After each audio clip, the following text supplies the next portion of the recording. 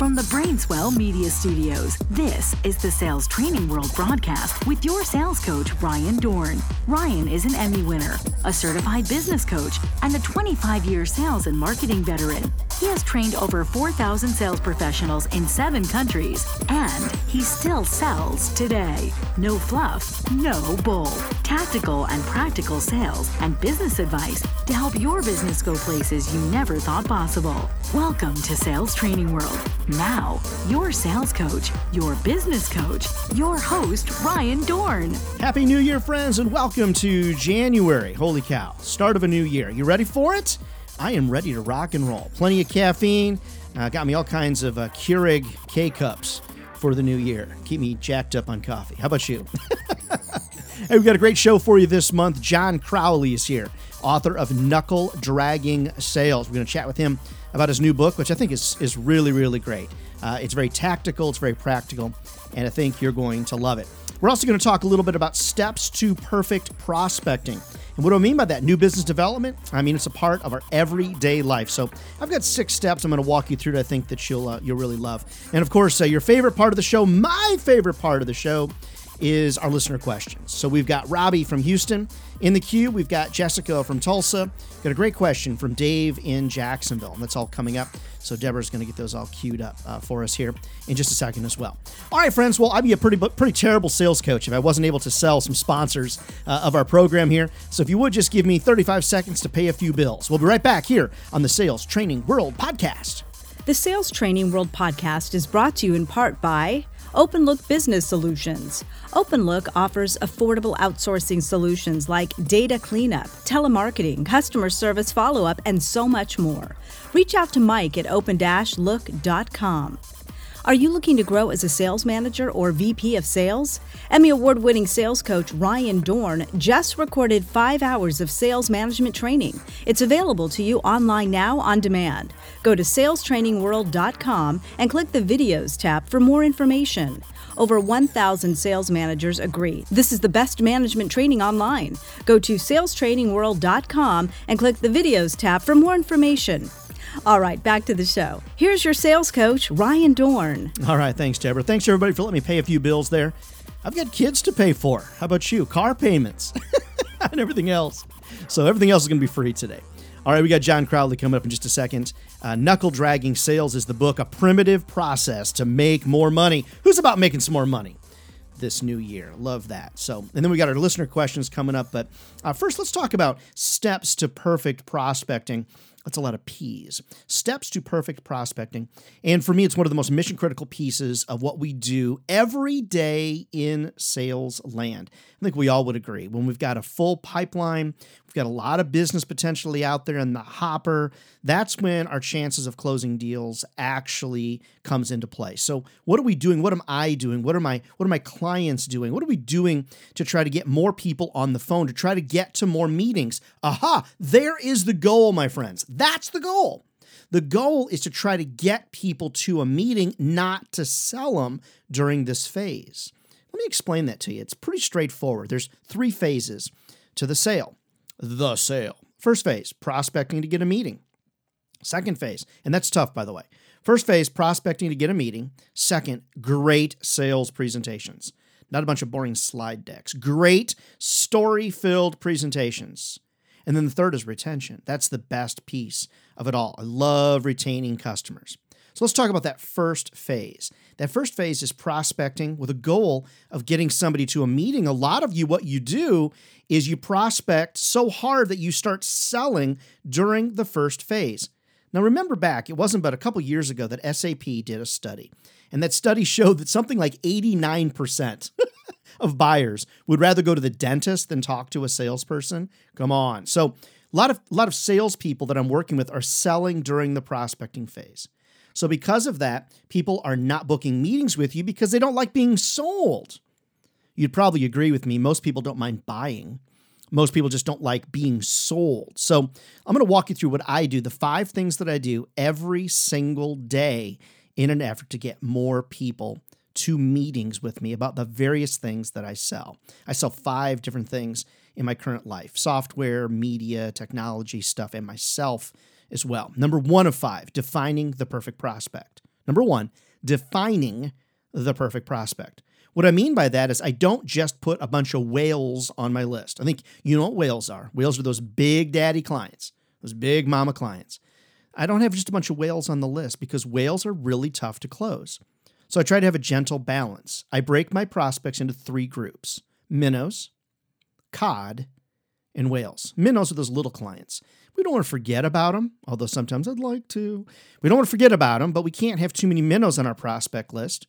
On the flip side of that is whales on the other side. If we have too many whales on our prospect list, we're never going to make goal. We need some, but not the whole list. Then there's that center group, the cod. Cod, the most commonly eaten white fish. That cod group. So I want you to think about this as you're defining the perfect prospect.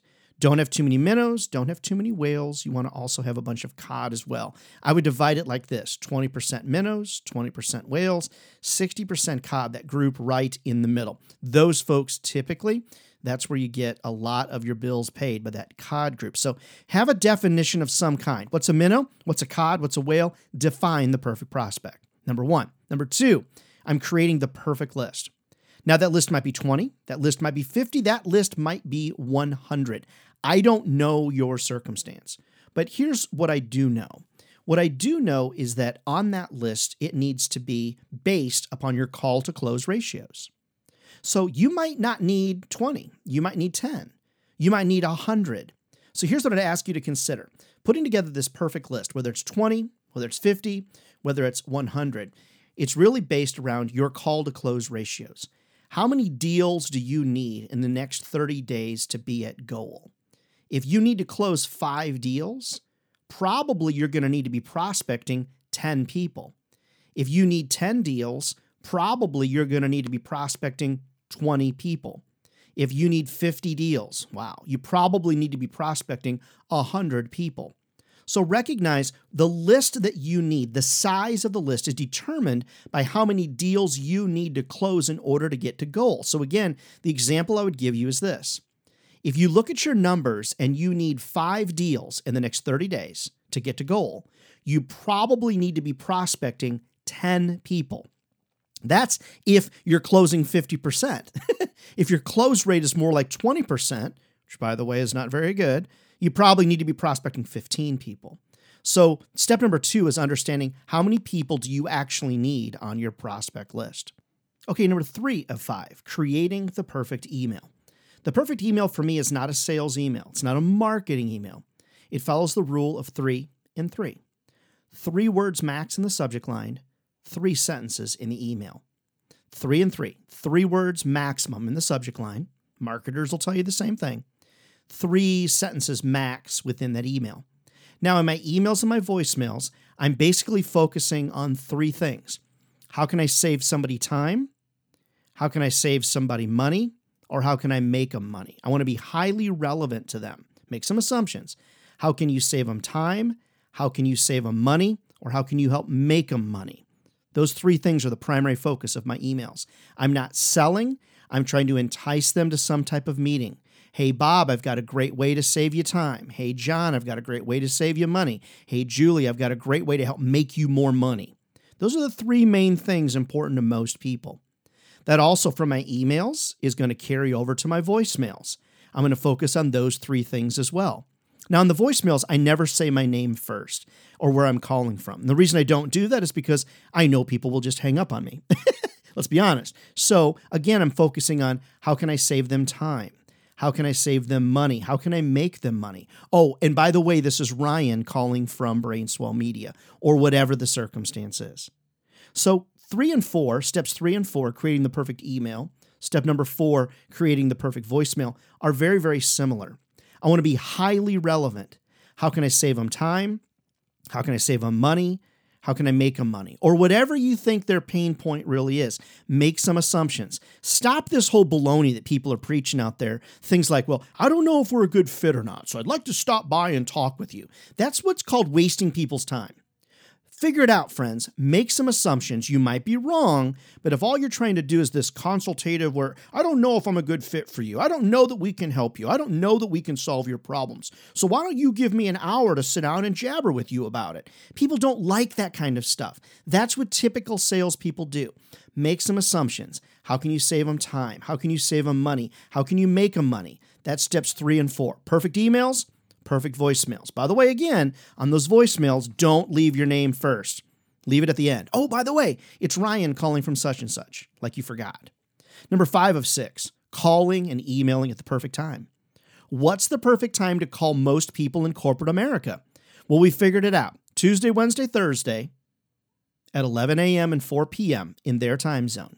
Tuesday, Wednesday, Thursday, 11 a.m. and 4 p.m. in their time zone. Why those 2 times, Ryan? Well, those 2 times because most people don't book meetings at 11 for fear that it'll wreck their lunch plans. Most people don't book meetings at 4 o'clock for fear that you'll interrupt going home or happy hour. So step number 5 is call at the perfect times. Now, your business might be different than mine. That's cool. You might have another time that's absolutely perfect. I don't know what it is, but if you figure it out, rinse and repeat it. So number 5 is creating the perfect times or calling at the perfect time. Last but not least, though, on new business development and prospecting for this new year is creating the perfect pattern. The perfect pattern is what I refer to as being politely persistent. Being politely persistent. I heard that years ago, polite persistence. And what I mean by that is I reach out to people every 3 business days in an effort to get a meeting with them. I'm first going to call and leave a voicemail. Then I'm going to immediately send an email. In that voicemail, I'm going to reference the email that I'm sending. I'm not worried about them calling me back because probably they won't. So what I'm going to do is I'm going to create the perfect pattern. Call, email, same time, wait 3 business days. Call, email, same time, wait 3 business days. Call, email, wait 3 business days, and do it again. And I'm going to keep doing this pattern for approximately 2 to 3 weeks until I get some type of response. Now you might say, Ryan, come on, really? Isn't that annoying? It's not annoying. What you're doing is creating a pattern of persistence that's polite. You're letting that prospect know, hey, I'm not giving up on reaching you. These voicemails and these emails have to be on spot, have to be highly relevant. You really need to focus in on saving people time, saving people money, or making them money. Maybe mention something you saw on their website, a TV commercial you saw, something you read in a trade magazine. Whatever the circumstance is, you want to make sure that every voicemail and every email is unique, it's highly relevant, it's short, and it's to the point. Prospecting is mission critical. It actually is this simple. Number 1, define the perfect prospect. Don't just put anybody on your list. Number 2, determine the size of your list. What size of list do you actually need? Is it 20, 50, 100? All based on your call to close ratios. Number 3 and 4, creating the perfect email and the perfect voicemail. Highly relevant, focused in on saving time, saving money, or helping them make money. Number 5, calling at the perfect time. Create the perfect pattern. Call it the perfect time. Don't be random. And then number 6, creating the perfect pattern. And for me, it's every 3 business days. Friends, this is what I do. This is what my clients do to generate more meetings. We're being highly relevant and we're following a strategy. That's the big thing that's often missing. You're not following a sales strategy. And this strategy will work if you'll take the time and put it into action. All right, friends, we're going to be right back in just a second with John Crowley. He's author of Knuckle Dragging Sales, a primitive process to make more money. I think you're going to enjoy visiting with John. And then, of course, we'll come back after John with your listener questions. And Deborah's getting those all queued up right now. All right, we'll be back in just 30 seconds here on the Sales Training World Podcast. The Sales Training World Podcast is brought to you in part by OpenLook Business Solutions. OpenLook offers affordable outsourcing solutions like data cleanup, telemarketing, customer service follow-up, and so much more. Reach out to Mike at open-look.com. Are you looking to grow as a sales manager or VP of sales? Emmy Award-winning sales coach Ryan Dohrn just recorded 5 hours of sales management training. It's available to you online now on demand. Go to salestrainingworld.com and click the Videos tab for more information.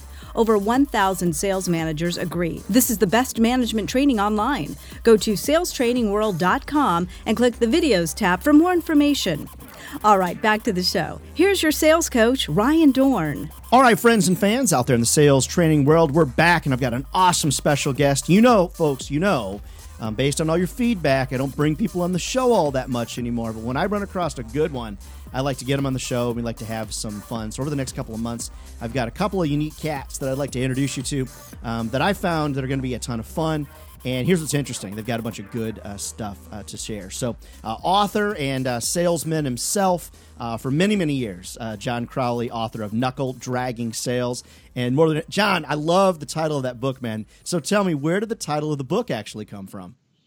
Yeah, Ryan, I have always considered myself just a knuckle-dragging sales guy. And where the title originated from was I actually had that on my LinkedIn profile. It was, I think oncology expert, whatever I was selling at that time, and just a knuckle-dragging sales guy. And I'll never forget, the president of the company looked at me and he says, "Get that garbage off of your LinkedIn profile." I thought about it a little bit. And at the time, I was trying to recruit salespeople. And I said, no. Absolutely not. Because as I was bringing in reps and they were like interviewing to be part of the sales force, they would look and they say, "That's why I connected with you, because you were down to earth. You weren't some pompous sales leader." So that was where it all started, and it just manifested itself in this book. And I've gotten great feedback on using a different, unique title for the book. Now that's awesome. You got to stand out from the crowd, and one of the things you talk about in your book is really developing your personal sales brand. Now, you and I have something in common, and that is that, we have a lot of things in common, but something we had in common is that we both have had sort of our hands slapped for developing personal brands while we worked for other companies. Now, those of you that know me know I'm a big fan of having your own personal brand. John, I know you are as well. So maybe we could just talk about that a little bit, because I know that you love it. And unfortunately, just like me, you kind of got in trouble for developing your own personal brand. Can you talk about that a little bit? Yeah, at the time I was working for a big Fortune, I'll say 50 company, and I was trying to figure out what my brand was at the time. And I was really catering towards the market segment that I was calling on, and consider myself the business expert of community-based oncology.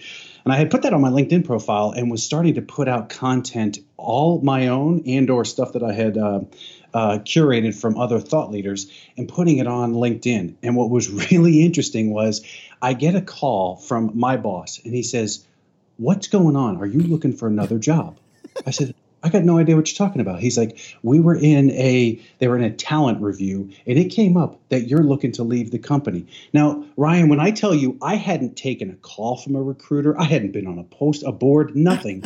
And the only thing I could figure out that they were talking about was because of my activity on LinkedIn. So I literally had to go back to the company's CEO and explain, not only am I not looking for a job, what I'm doing helps you and your entire company, because I'm essentially creating a thought leader in myself. And it was something that, rather than squashing, they needed to spread across the entire sales force. It took years, and this was going back 5 years ago, it took years to get them to open their eyes and really see the value of creating an individual brand as an employee of a big company. Oh, yeah. I was on our podcast last month. We had a question. I was just looking it up here on my computer. Bill from Las Vegas, and he had asked this question. I find LinkedIn creepy. I think the question was, do I need to just get over it, embrace it, or what? And I'm like, creepy? I mean, this is one of the best tools that has been gifted to salespeople. It's been around way longer than Facebook.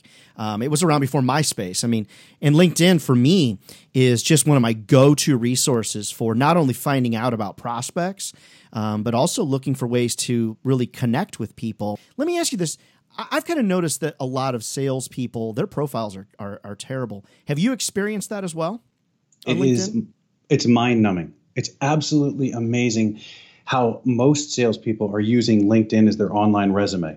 And you go and you search and you see words like hunter or, farmer. And I'm sitting there scratching my head like, okay, so let me get this right. If I'm the prospect and you're the hunter, does that mean I'm the prey? You're going to come and hunt me? So things like quota killer, all these things that we put on there that we think the next, hiring manager or that recruiter will find appealing, absolutely turns off of our buyers. So that, to me, is the fundamental flaw that's happening today in salespeople's LinkedIn profiles, is that they've got to write them to their buyer, like keeping that buyer in mind, not their next job. Yeah, for sure. And I also noticed that it's called having like an all-star profile, or at least that's what it was called on LinkedIn, and the vast majority of people don't. And so I really encourage people to, first of all, the photograph you put on LinkedIn, okay, it shouldn't be the same one you use on Match.com. That's the first thing. And the second thing is it shouldn't be from freaking high school. I recently was meeting a prospect in a hotel, and at a lobby bar or restaurant or something. And so I looked on LinkedIn right before I met him because I'd never seen him before. And I'm like, okay, all right. So he's this dude. He's got a mustache. He's got a full head of hair. And I walk up and he's like, hey, you Ryan? And I'm like, yeah. And he's like, oh, I'm Bill. And I'm like, dude, it doesn't look anything like you. Wow, you look completely different. So I just find that people don't, they just really don't do, what you're talking about. What else on building your own brand? Because I think a lot of our friends and fans here on the show would love to know kind of what are some things that you do or have done in the past as a salesperson to really set yourself apart from everybody else that's calling on them. You know what's interesting, and I'm going to take a step back if it's okay, because a lot of folks sit there and say, before they talk about how you build a brand, it's why. Yeah. And it's difficult, I have found, to explain to somebody who has a job that they need to build a brand. And it's almost like trying to convince some morbidly obese guy that he's got to go vegan and become an ultra marathoner. It's such a big jump, right? Yeah. And typically that 400-pounder's got to have a wake-up call in the form of a heart attack, or gets dumped by his girlfriend, or he's embarrassed because he's got to put that seatbelt extender on the airplane. That's the type of wake-up call that they have. In sales, it typically ends up in somebody who gets downsized, and they're looking for a job, but it had nothing to do with their lack of performance. So the reason it's so important for building a brand is because you become a thought leader. And whether that thought leader is in the eye of a customer or a hiring manager or a recruiter, if you're out there building a solid brand that aligns with who your buyer is or who your potential buyer is, it's something that resonates and people start coming to you. And I'll give you a brief example of how I backed into this, and it was done through pure dumb luck. A couple of years ago, I was a sales guy working for a big company, and I actually got recruited to go to a startup. And the company I was working for was we'll call it a Fortune 15 company.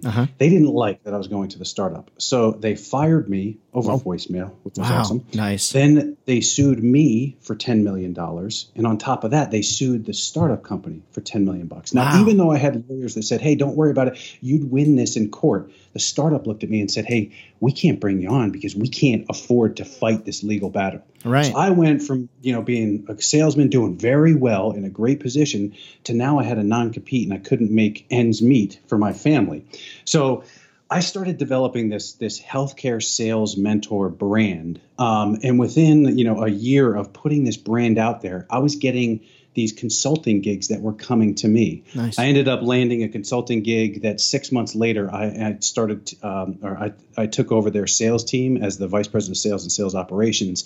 And I literally went, in the course of 2-3 years, from a sales rep to a VP of sales for a Fortune 50 company. I skipped 3 levels, and It was all because of the brand that I had built. Now you're not doing brand building for business on Instagram and Facebook and stuff like that. Mostly on LinkedIn, then.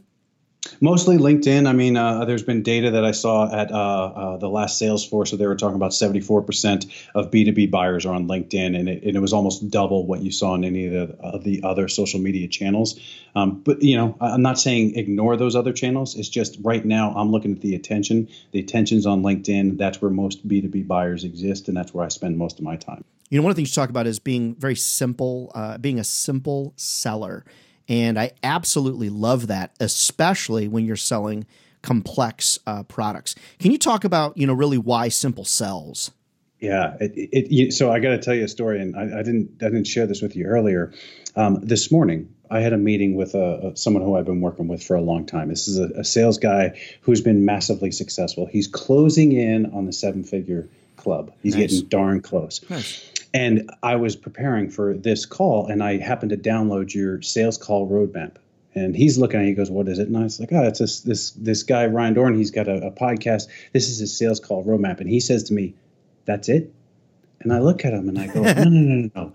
That's it. And he his eyes got real big. And I was like, buddy, people will overcomplicate the sales call process and make documents that are 20 pages long. Oh, man. This guy figured it out and simplified it to one page. You couldn't have more than 100 words on that one particular page. So the point I'm trying to make is that I think as salespeople, we're product experts. We like to, to tell and not necessarily sell.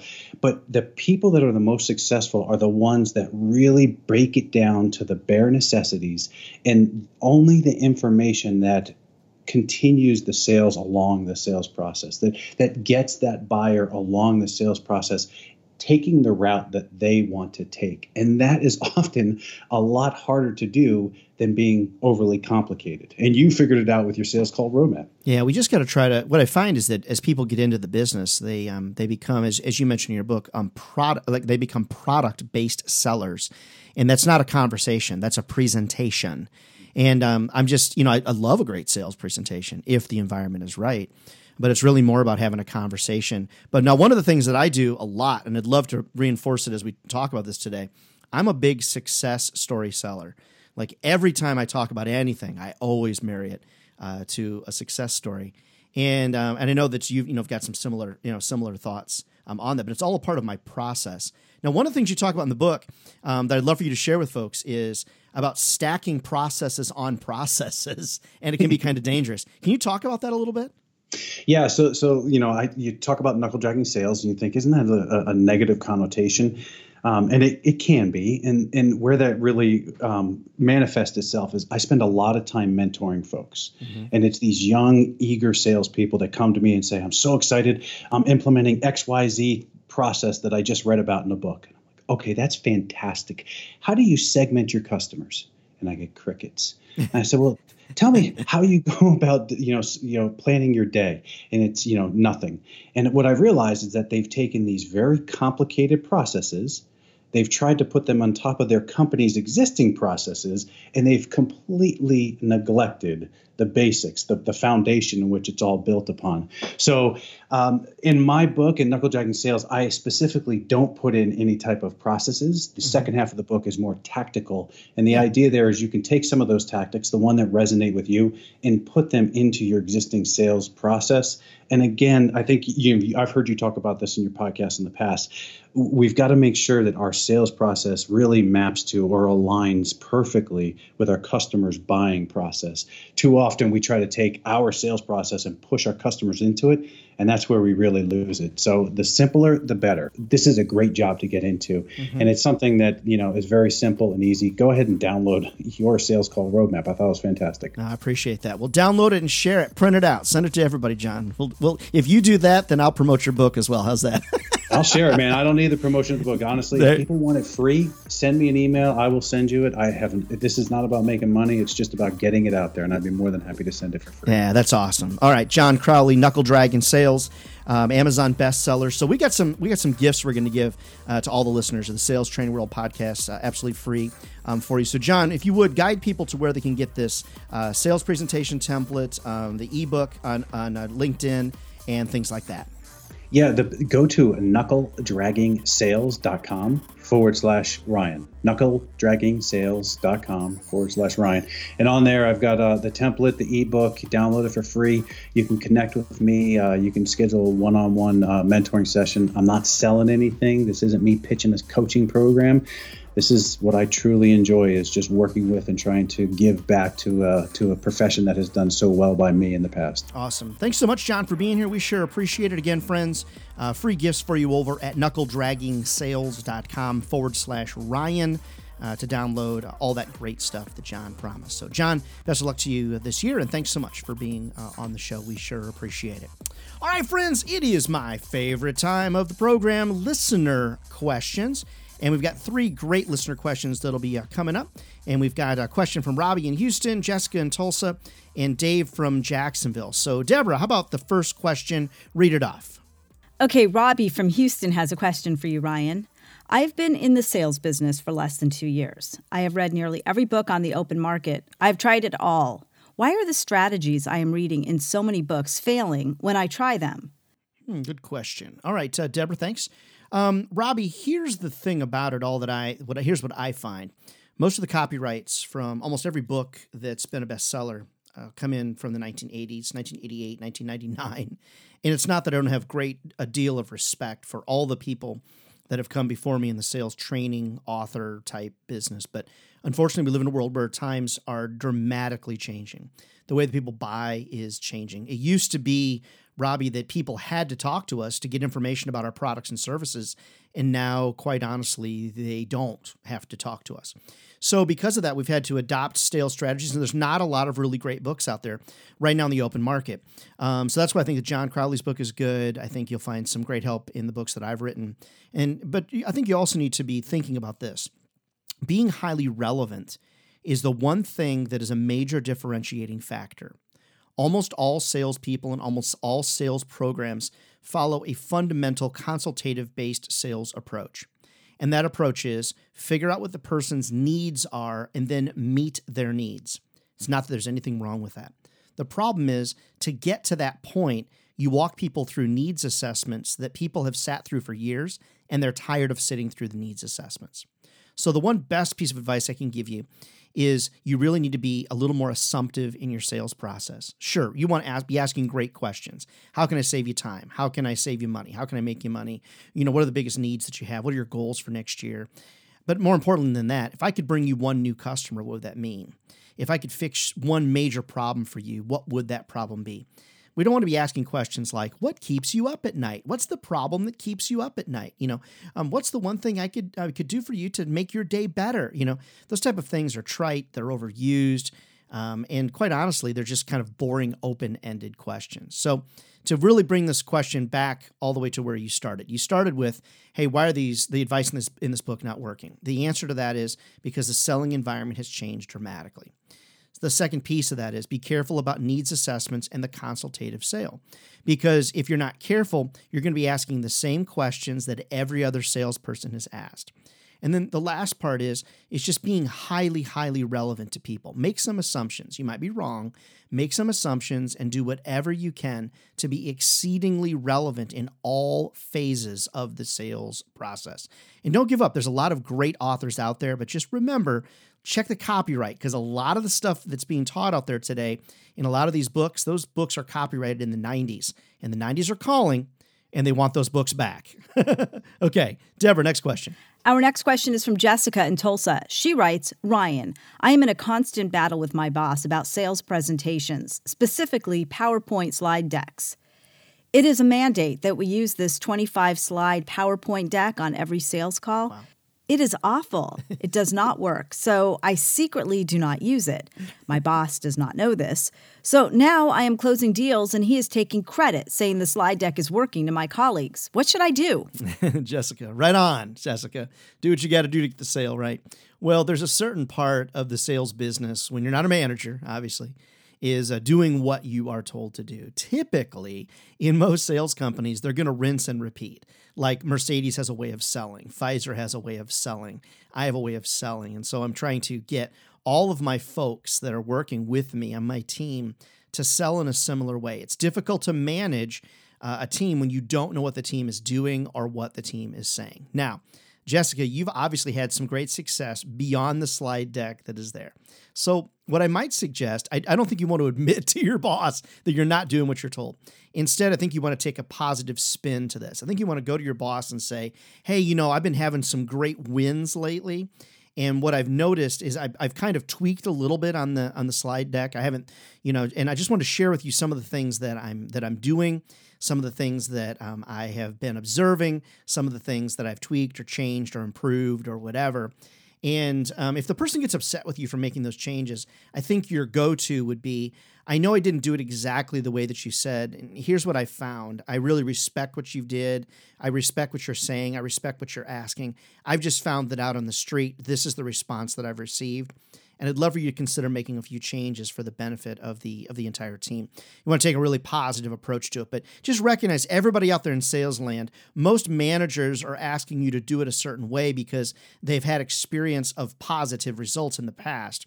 If you're not getting the results that you thought, or if the sales manager is telling you to do things that are just not working, take a positive approach, sit down with them and say, hey, could I make a couple of suggestions I think would be a great improvement for the team? You might even say, could I try this?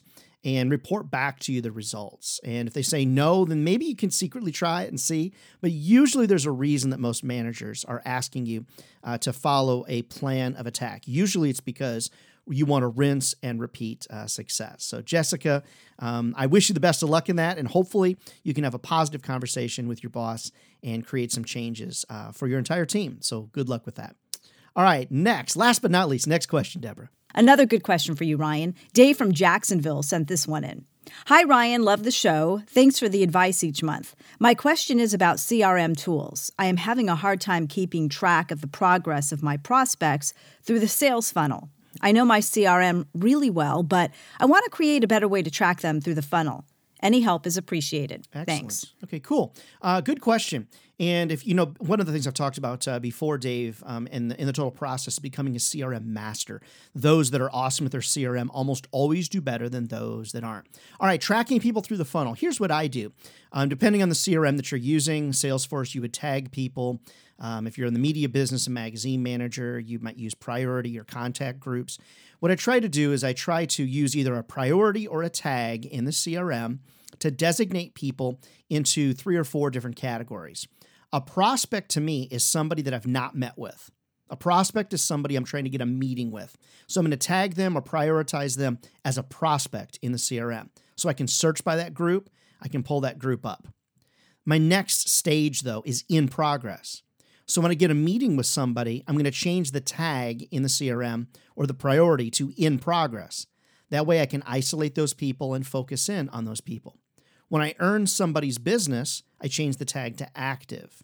When they're not under contract anymore, they're inactive, and then I'll turn them back into a prospect, or I'll move them into renewal or a prospecting tag. So what I'm saying here is monitoring people through the sales funnel, although there are automated ways to do this based upon the percentages to close in the CRM. I don't like to use that tool. Sorry. What I like to do is do it myself, either with a tag or with a priority, because what I want to do is be able to pull a group of prospects and be able to email them in mass, or pull a bunch of people in progress and email them in mass, or pull people that are active or inactive or on hold. I want to be able to pull them and email them and communicate with them differently. See, I use my CRM, Dave, to create focus because by nature, I'm not a focus-driven person. So it's important for me to use tagging or priority settings or custom fields or whatever to make sure that I can assign a label to a particular person. So John Doe, let's walk through the process. John Doe, in the very beginning, what he's going to be to me is a prospect. Once I get a meeting with him, I change the tag to in progress. Once I close the deal, I change that tag to active. If he doesn't buy from me, I probably mark him either on hold or disqualified or something like that. That's how I handle it. And for me, it tends to work really, really well. So Dave, I think that could be something that would be very, very beneficial to you. Super great questions. Awesome questions this month as always on the show. And we'd love to hear from you. So Deborah, maybe tell folks how they can get in touch with us. Great questions from our listeners. And don't forget to send your sales questions via email to ryan@ryandohrn.com. Again, ryan@ryandohrn.com. We would love to feature your questions right here on the show. Yeah, absolutely. So keep those questions coming in. Give us your feedback. Send it over, ryan@ryandohrn.com. My last name is Dohrn. So thanks for your listener questions. Thank you, John Crowley, Knuckle Dragging Sales, for being here today. And hope you find this podcast each and every month really, really useful in your sales life. Hey, love to come to train your team or motivate your team in 2019. Bringing in a professional training group like mine is not as expensive as you might think. So drop me an email. Love to give you a personalized quote on that. We're booking up fast though. So if you need us to come to your sales meeting or sales conference in 2019, make sure you reach out to us here pretty darn quick. All right, you can find out more about what we do over at salestrainingworld.com. You can also check us out over at Biz Talk Radio and their podcast network. And we're also loud and proudly an affiliate of the National Association of Sales Professionals. Google them, National Association of Sales Professionals. Get certified, get trained, and I think you're going to find that to be an amazing group of colleagues just like all of you here in the sales training world. All right, friends, my name is Ryan Dohrn. We'll see you next month. Stick around and stay close. Another great podcast coming up here from the Sales Training World Brainswell Media Studios, salestrainingworld.com. Take care.